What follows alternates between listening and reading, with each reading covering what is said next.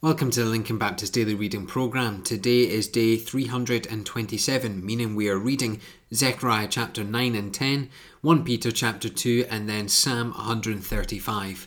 And on today's devotion, I'm not going to actually go into that Old Testament passage in Zechariah. Instead, I'm going to take us to 1 Peter 2 straight away, because I want us to concentrate on this passage today.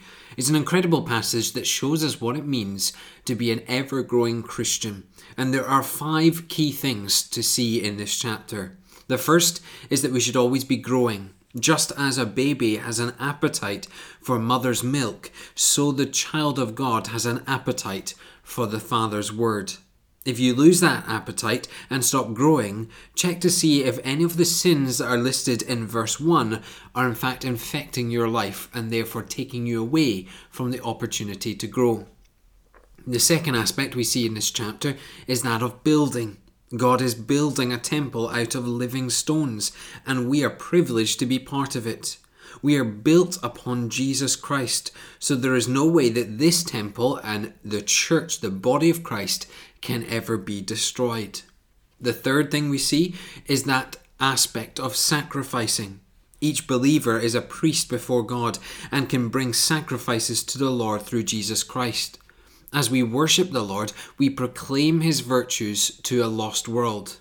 And that is what God called Israel to do. And ultimately, they failed.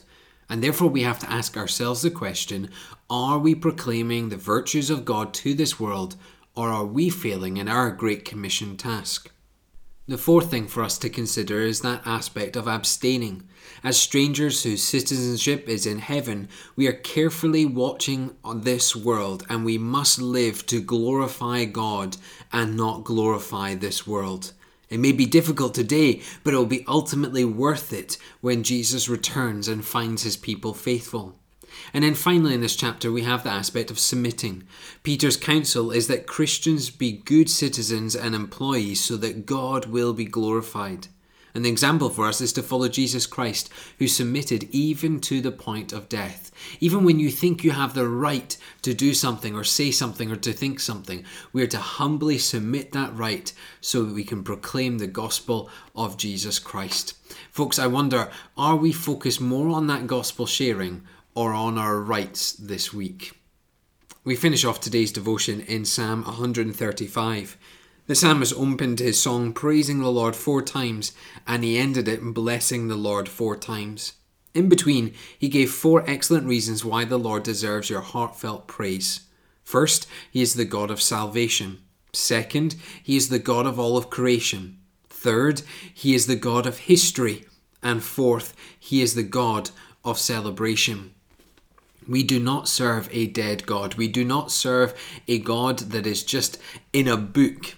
We serve a God that is alive, a God that is impactful in our life, a God that holds all of creation in his hands. Folks, when we pray before the Lord, when we serve the Lord, and when we are faithful before the Lord, we must always remember this one thing, that it is the Almighty Lord that we are doing it for. And what a privilege that is for each of us to live by. Let's finish off our time together in prayer. Father, we pray that we would seek after you, we would run after you, and we would serve for you. Father, we pray that we would enjoy the privilege that is to live the Christian life. And we pray this in hopeful hearts for eternity. Amen.